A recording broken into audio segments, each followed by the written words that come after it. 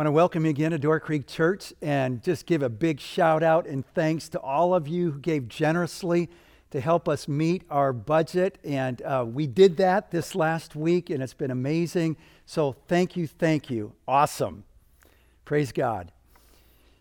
It was a little over a year ago that I was sleeping, sound asleep in the middle of the night when I heard these kind of haunting words. And he died, and she died, and they died, but everything's okay. I was at my sister-in-law's house. I had the night shift where I was going to be just there in Lori's and Sarah's mom's room, making sure if she needed anything, I was there. She was in her last days, literally in her last hours. And so it was the night shift, and I just startled. Mom hadn't said much, and anything she had said wasn't very intelligible, but she said it a second time. And he died, and she died, and they died, but everything's okay. I don't know about you, but when you hear the last words of someone on their deathbed, you lean in.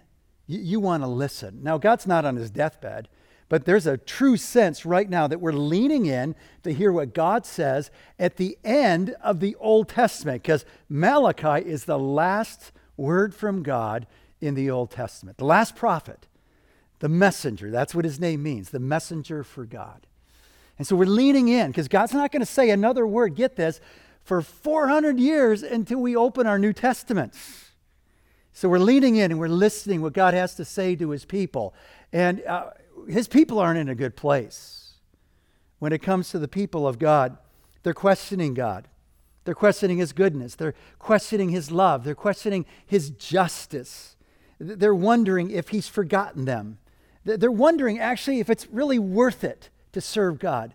Does it make a difference if we obey his commands? The promises of God weren't realized. They're waiting for this promised Savior. He hasn't come. Their enthusiasm is not only waning, it's at an all-time low. They're going through the motions, playing at worship. Cynicism replaced their faith, and the ripple effects impacted not only their relationship with God, but their relationships with each other. Maybe that's where you are right now, full of questions. God, do you love me? Do you care? Do you know about the injustice in my life? Are you just? Are you going to bring the evildoer to justice? You're wondering if your prayers are getting through the ceiling. You're wondering if it's making any difference in your life to follow God. You're wondering if it's worth it. Wondering if it's worth it. The title of this message is When Serving God Seems Useless. And Malachi approaches us with the answer. And he says, here's what you got to do. You got to remember who God is. You got to take a look in the mirror. And then you got to turn back to the God who never changes. So first he says, you got to remember who God is. You remember what God says about himself. And in Malachi, the first thing God says in verse 2 is that I love you, people of God. I love you. The love that God had for his people went all the way back from the very beginning when he busted them out of, Egypt and the oppression and the slavery, and he called them to himself into a relationship and led them into the promised land. That was God. He loved them in the wilderness when they were disobedient. He loved them when they were disobedient. The prophets were calling the people to turn back. He loved them when they spent the 70 years in Babylon. He's loving them now, even though they've returned back to the land, but their hearts have not returned back to God.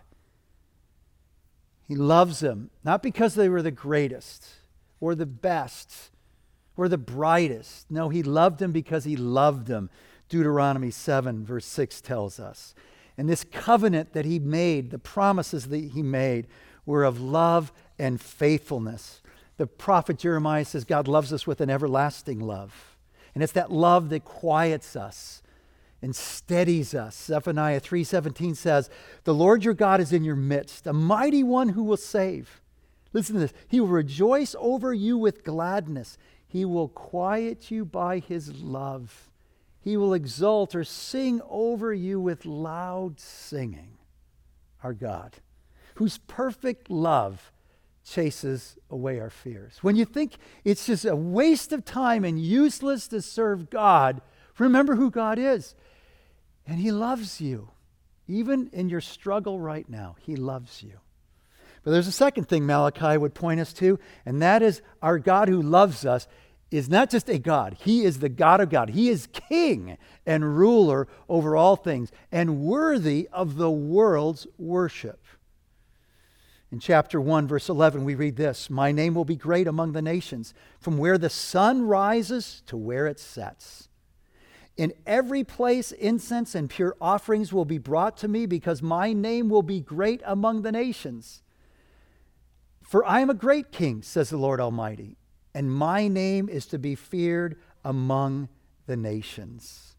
The psalmist writes in Psalm 99, "The Lord is king.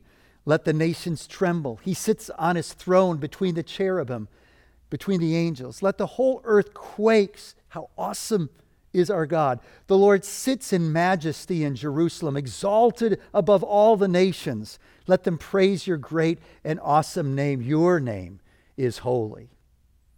And when we understand who God is and see him rightly, we will fear him.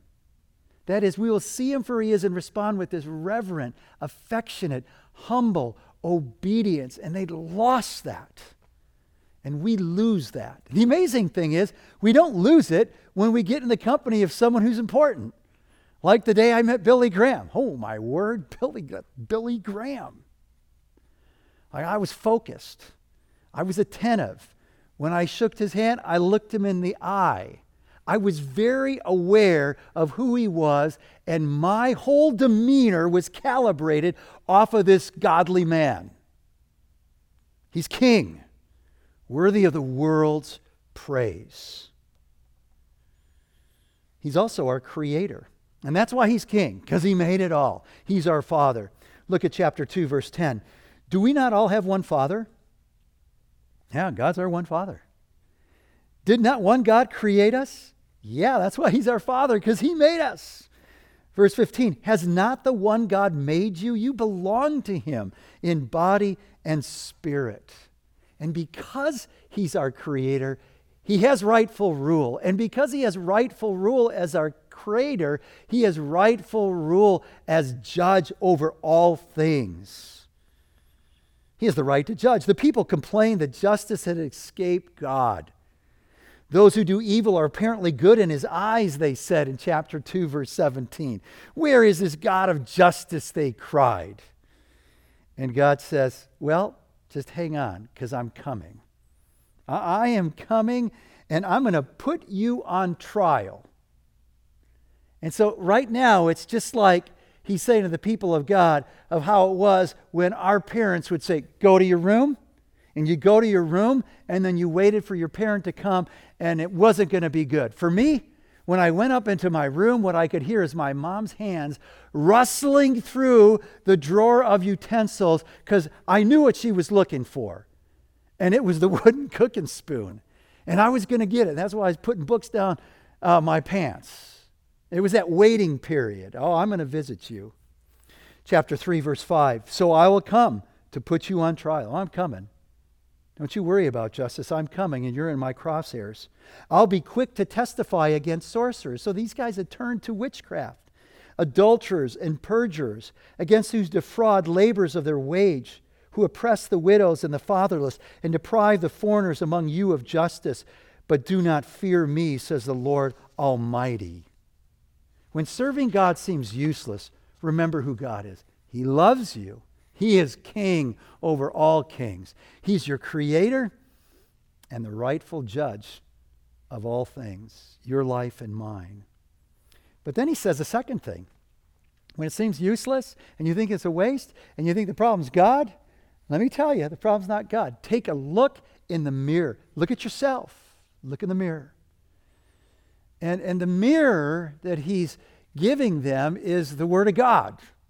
And the Word of God is going to come and it's going to show them who they really are and how far it is that they have fallen as people who've been created in the likeness of God, how unlike God they were, how unloving of God they were, of how unloving they were of their neighbors. So the great philosopher Soren Kierkegaard, taking the truth of James chapter I think it's chapter 1, verse 22 through 25, where James says, when you read the Bible, but don't do the Bible, it's like a man looking in a mirror, and when he moves away from the mirror, he forgets what he looks like. And so Kierkegaard says, so the Bible, and many people have said this over the years, the Bible's like a mirror that helps us see ourselves. He put it this way: the fundamental purpose of God's Word is to give us true self-knowledge. It's a real mirror, and when we look at ourselves properly, in it we see ourselves as God wants us to see ourselves, not airbrushed as we'd like to see ourselves. The assumption behind this is that the purpose of God's revelation is for us to become transformed, more like Christ, not just informed, to become the people God wants us to be. But this is impossible until we see ourselves as we really are. And so he gives this advice for reading the Word of God. Look at yourself in the mirror, not at the mirror. Look at yourself, not the mirror. Focus on what you can understand, not what is confusing and you don't understand. Have you heard the Mark Twain quote? It's pretty classic. He said this: "Ain't those parts of the Bible that I can't understand that bother me. It's the parts that I do understand that bother me." 30 says, be alone when you read God's Word, so you can just be focused and take it in. Remember that God's Word is addressed to you. Maybe it wasn't written to you, but it's for you. And just like the prophet Nathan said to David, you're the man. Understand that God's living Word is speaking to you when you open it up. And so listen to it. Receive it as a word from God for you. And then wait silently before God. Because what happens is God uses the Spirit along with the Word to do a great work in our life. So sometimes it rebukes us. Other times it teaches us. Sometimes it corrects us. Sometimes it trains us to do and live rightly before God and others so that we're prepared and equipped to do all the good things that God has called us to do in life. And so they're looking in the mirror of God's Word, and what they see is a bunch of shattered lives and shattered hearts and shattered marriages and shattered families and shattered temple and shattered priesthood and shattered society. Shattered. And this was written 2,400 years ago, and as we hear the Word of God, which was a mirror to them, all of a sudden we see, oh my word, these things are not ancient issues. These are the stuff of our lives today. And what they saw when they heard the Word of God is they didn't love God and they didn't love their neighbor.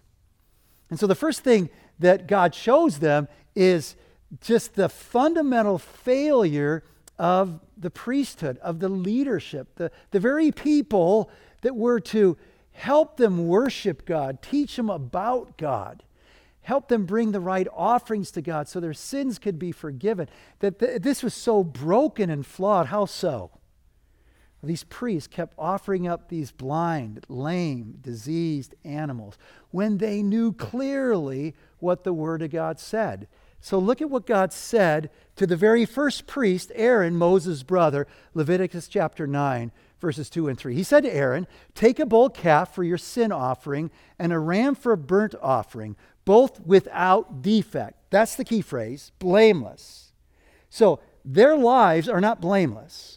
And so their sin is going to be laid on this blameless animal. It's a substitutionary sacrifice, so it's got to be without defect. And present them before the Lord. Then say to the Israelites, so the first part is for the priests, then for the people of God, take a male goat for a sin offering, and a calf and a lamb, both a year old, and what again? Without defect for a burnt offering.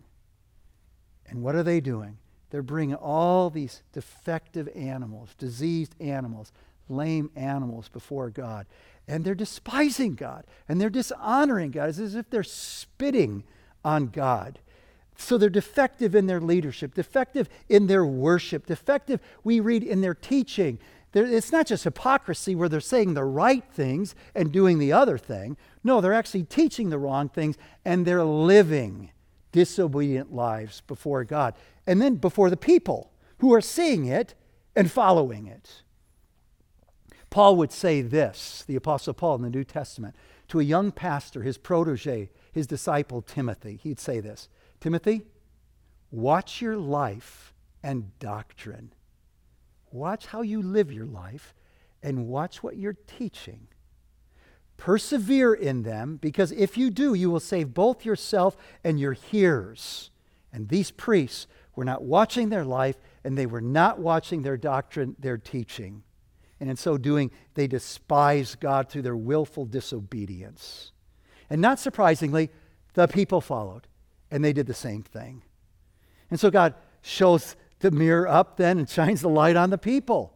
And he calls them cheats. He says, the priests are unfaithful. Not surprisingly, you're unfaithful. He calls them cheats in verse 14 of chapter 1 for what they are doing. Promising to give God that perfect little lamb, but then there's a swaparama somewhere between Tuesday and the Sabbath where they go, I don't know, I think that's pretty good. I'll keep that one for myself. And here's a crippled lamb. I'll bring that to the priest. He won't care anyways. And God says they're cursed of their own doing. And not only that, they'd married foreign women who worshiped idols, and now that's mixed into their homes, into their families, into their very lives.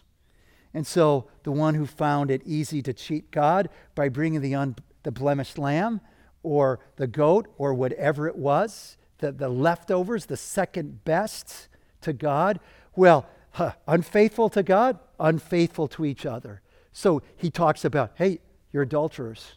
You're committing adultery, being unfaithful to the wife of your youth. You made a vow, you made a promise. I've joined you together, body and spirit, that you might raise up a godly offspring, and you're just flaunting that. He calls out their adultery. He calls out their hatred that leads to divorce. And then in chapter 3, verse 15, he points out their sorcery and witchcraft and their lying and their oppressing workers of fair wages and oppressing widows and orphans of justice and the refugees and the immigrants of that as well. And to top it off, these people are accusing God of not loving them, God of not being fair, concluding that it's futile. It's really a waste of time. It doesn't make any difference. It doesn't make any difference if we serve you, keep your commands or not. And so the prophet says, hey, you think this is about God?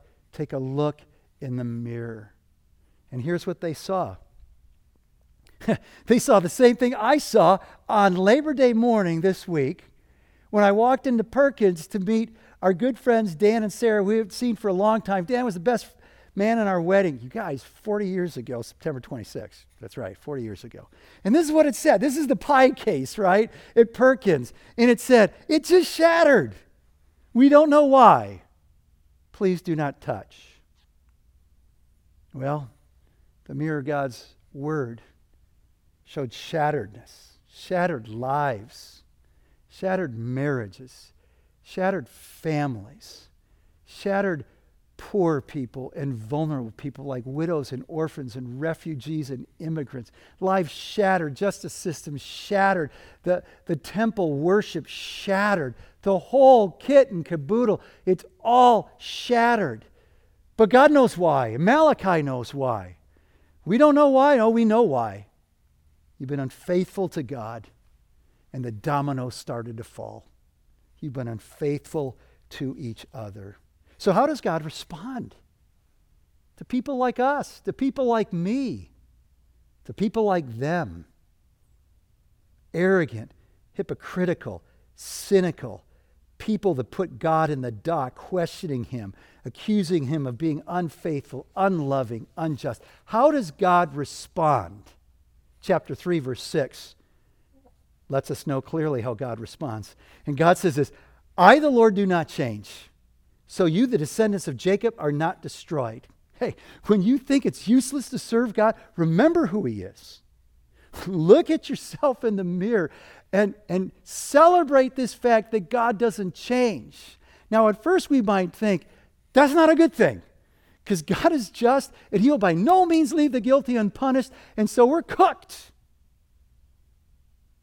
We are, apart from turning to the mercy of God. Because when God doesn't change, it includes all of who God is. His love and his mercy, his justice and his goodness, his kindness, and bringing people to account. There's mercy. And so when serving God seems useless, return to the God who doesn't change. And do what he says to do in chapter 1, verse 9. Plead with God for grace. Plead with God to be gracious to you. Call upon him for mercy, like the man did to Jesus. Jesus, son of David, have mercy on me. Plead for grace. How do we return? With our whole heart. Repent. Turn back to God. Confess your sin. He says in chapter 1, verse 10, I wish you'd just shut the doors on the temple and all this bogus, blasphemous worship. He says, shut the doors. Shut the doors of the bogus worship, of our despising God, of worship that dishonors him. Shut the doors on our lies and adultery and cheating and hatred. Shut the doors on the divorce, on the cheating people of wages, cheating people of their rights. Shut it down. Stop it. Turn to God. Walk in obedience. Remember his commands, chapter 4, verse 4. And in so doing, honor the king. Honor the king. That his name might be praised to the nations. Give him his due. And so he says, return to me. Return to me. Look at verse 10. And it's a very interesting thing is how he tells them to return. Because he's saying, return to me. And they say to him in chapter 3, well, we haven't gone anywhere. He says, no, you've left me. You are so far out of the picture.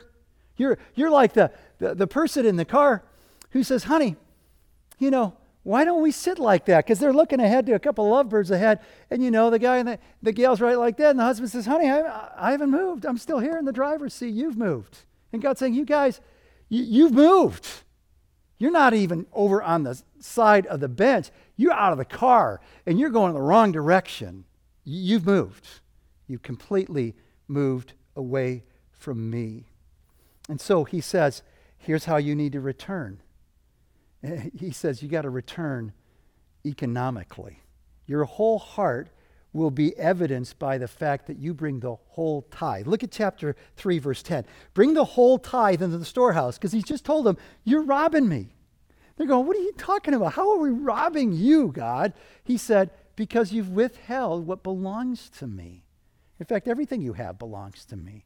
And remember, I've always tried to remind you of that through the command that you would always give that tithe, that tenth, to remind you that everything you have, the earth is the Lord's and everything in it and all who live in it, you belong to me.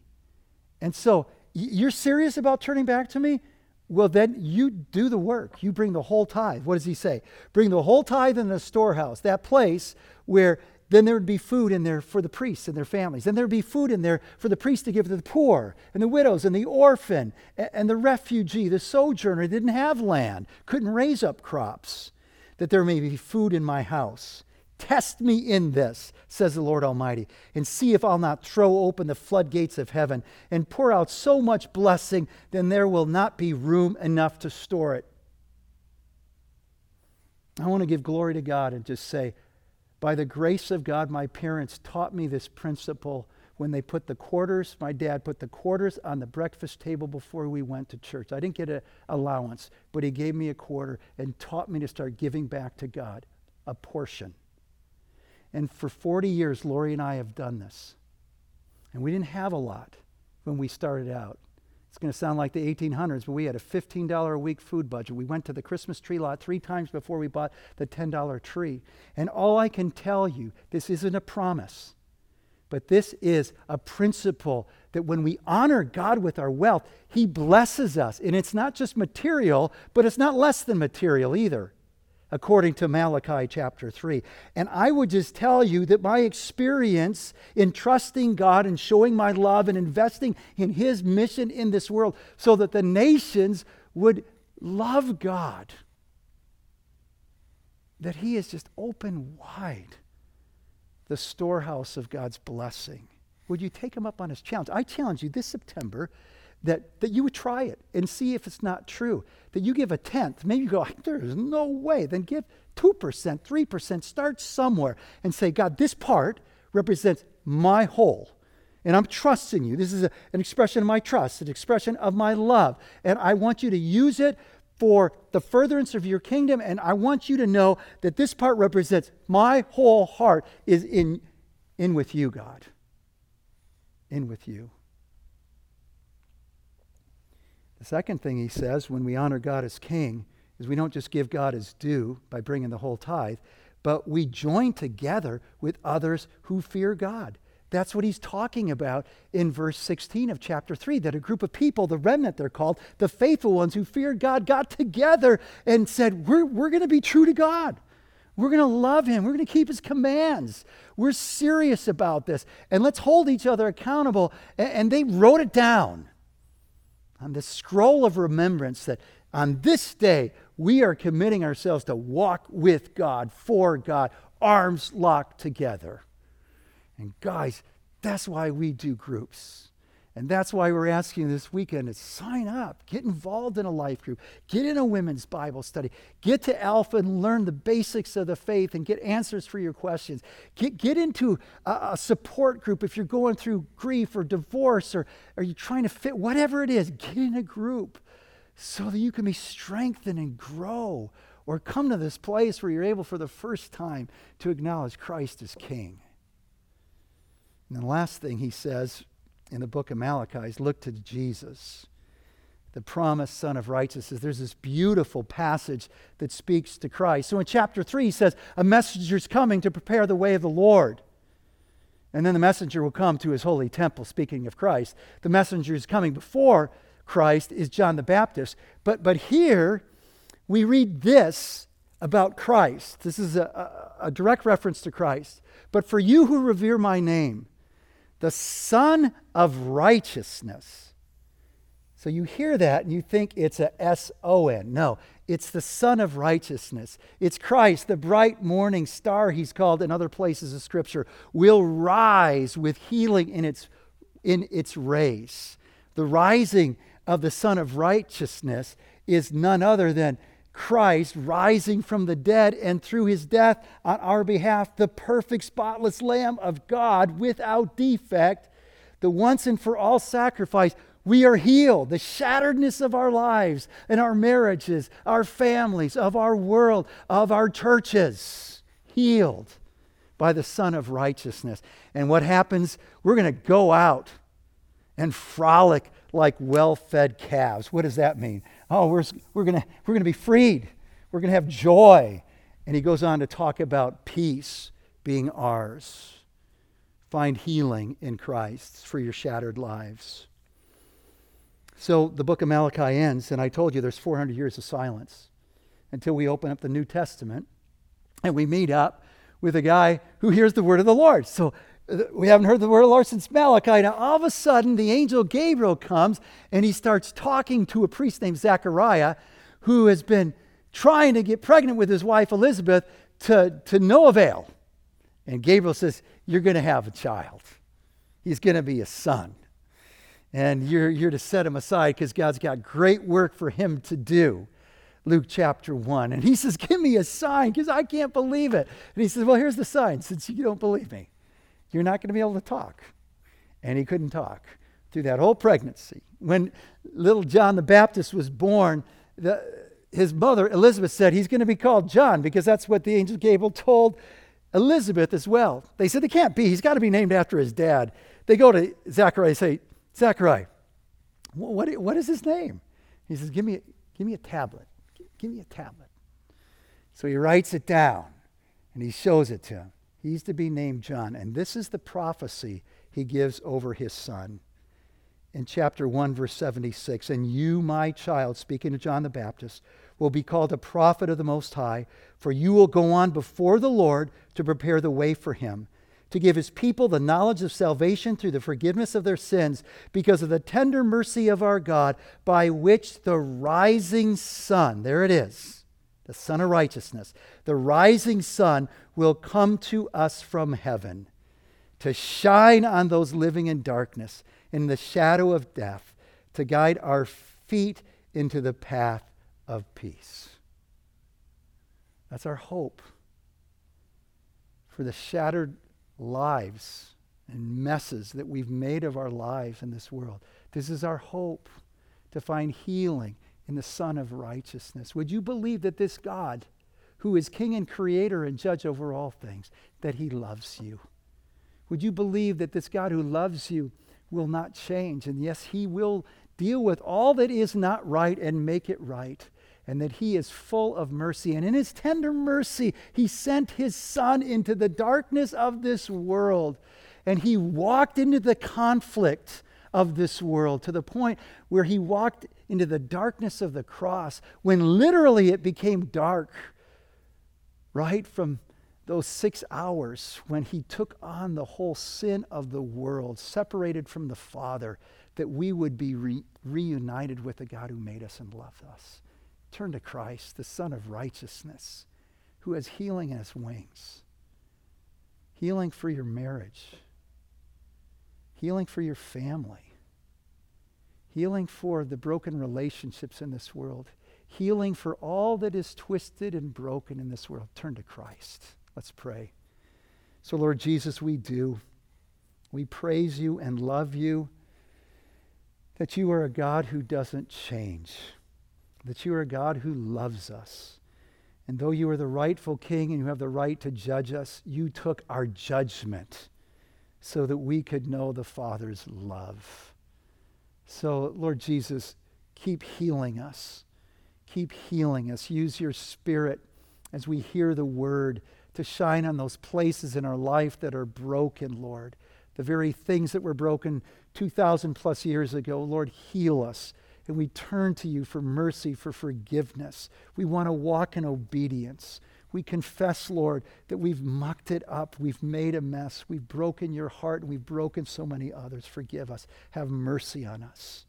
And Lord, may we know your joy. May we be quieted by your love. May we be guided by your light, Lord, into peace, that we might be people who bring the peace and love and mercy of God to a world that so desperately needs it. We pray all this in Christ's name, for your honor and glory, Lord Jesus. Amen.